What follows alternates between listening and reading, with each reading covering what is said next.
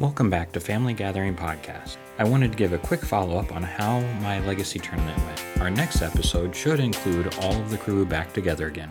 If you have any questions or feedback, leave us a message at magic@familygathering.fm. You can find more info about us at familygathering.fm. So, I went to a Legacy paper tournament, and the first round I played versus Bug Shardless.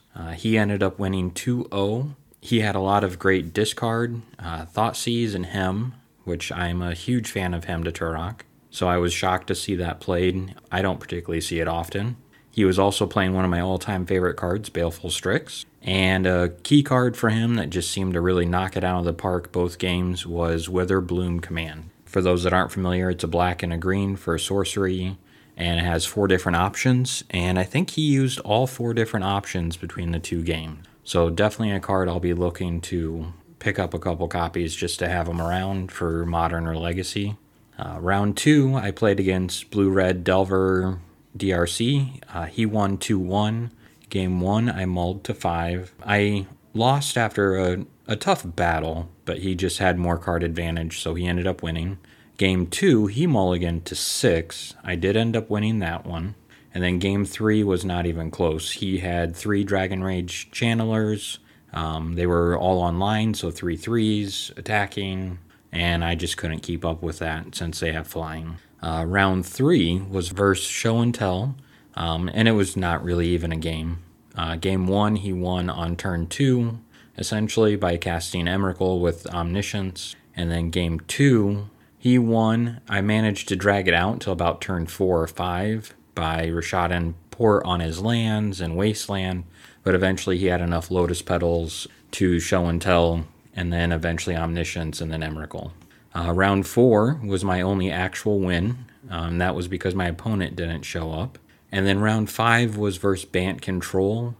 Game 1, we played for about 40 minutes, give or take, and it was a lot of back and forth. After a well-placed Supreme Verdict, he ended up winning.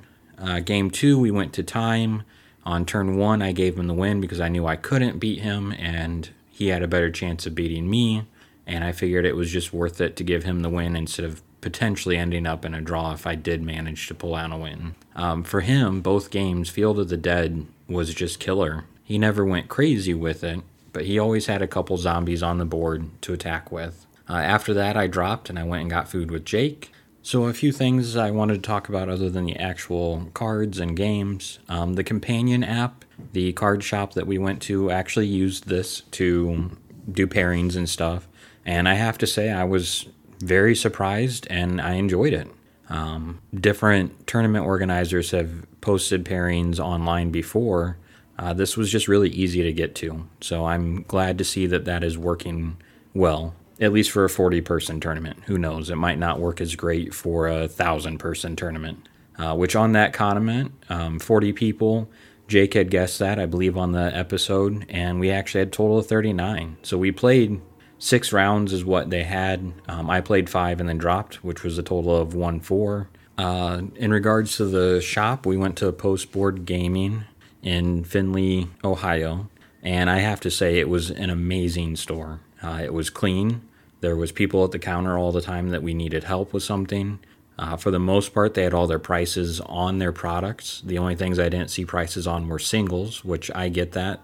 Those fluctuate enough. You don't want to potentially hurt your sales. They had tons of accessories, and they were even running a special on accessories where you could buy 3 and get 1 free. Both Matt and I had never seen a store do something like that. I ended up picking up 4 life pads that have various mana symbols on them for a total of $6 because they were on sale, plus the buy 3 get 1 free.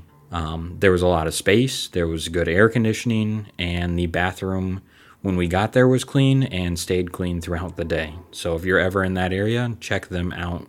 I was super impressed. In regards to my actual deck, I had said in the previous episode I was going to play Death and Taxes, which is what I took. I did not play Sword of Fire and Ice, which is something I have typically played, and I will say that I wish I had. It just felt like I was missing that. Kaldra Complete never did anything amazing for me. Jit was still amazing. Batterskull was amazing. So I will probably put the Kaldra Complete either in the sideboard or just take it out unless I am playing the Yorion 80 card version deck where I have an extra spot to play some. I will also say that Rishadan Port has never been as useful as it was for me. I was consistently tapping mana, especially against the blue-red Delver deck, and keeping them slowed down quite a bit. So that was rather amazing and made me glad that I finally had those, because sometimes I question if it was worth the investment. So I think that's it. If you have any questions regarding the tournament or Legacy or anything about the podcast, once again, just send us a message at magic@familygathering.fm. Thank you.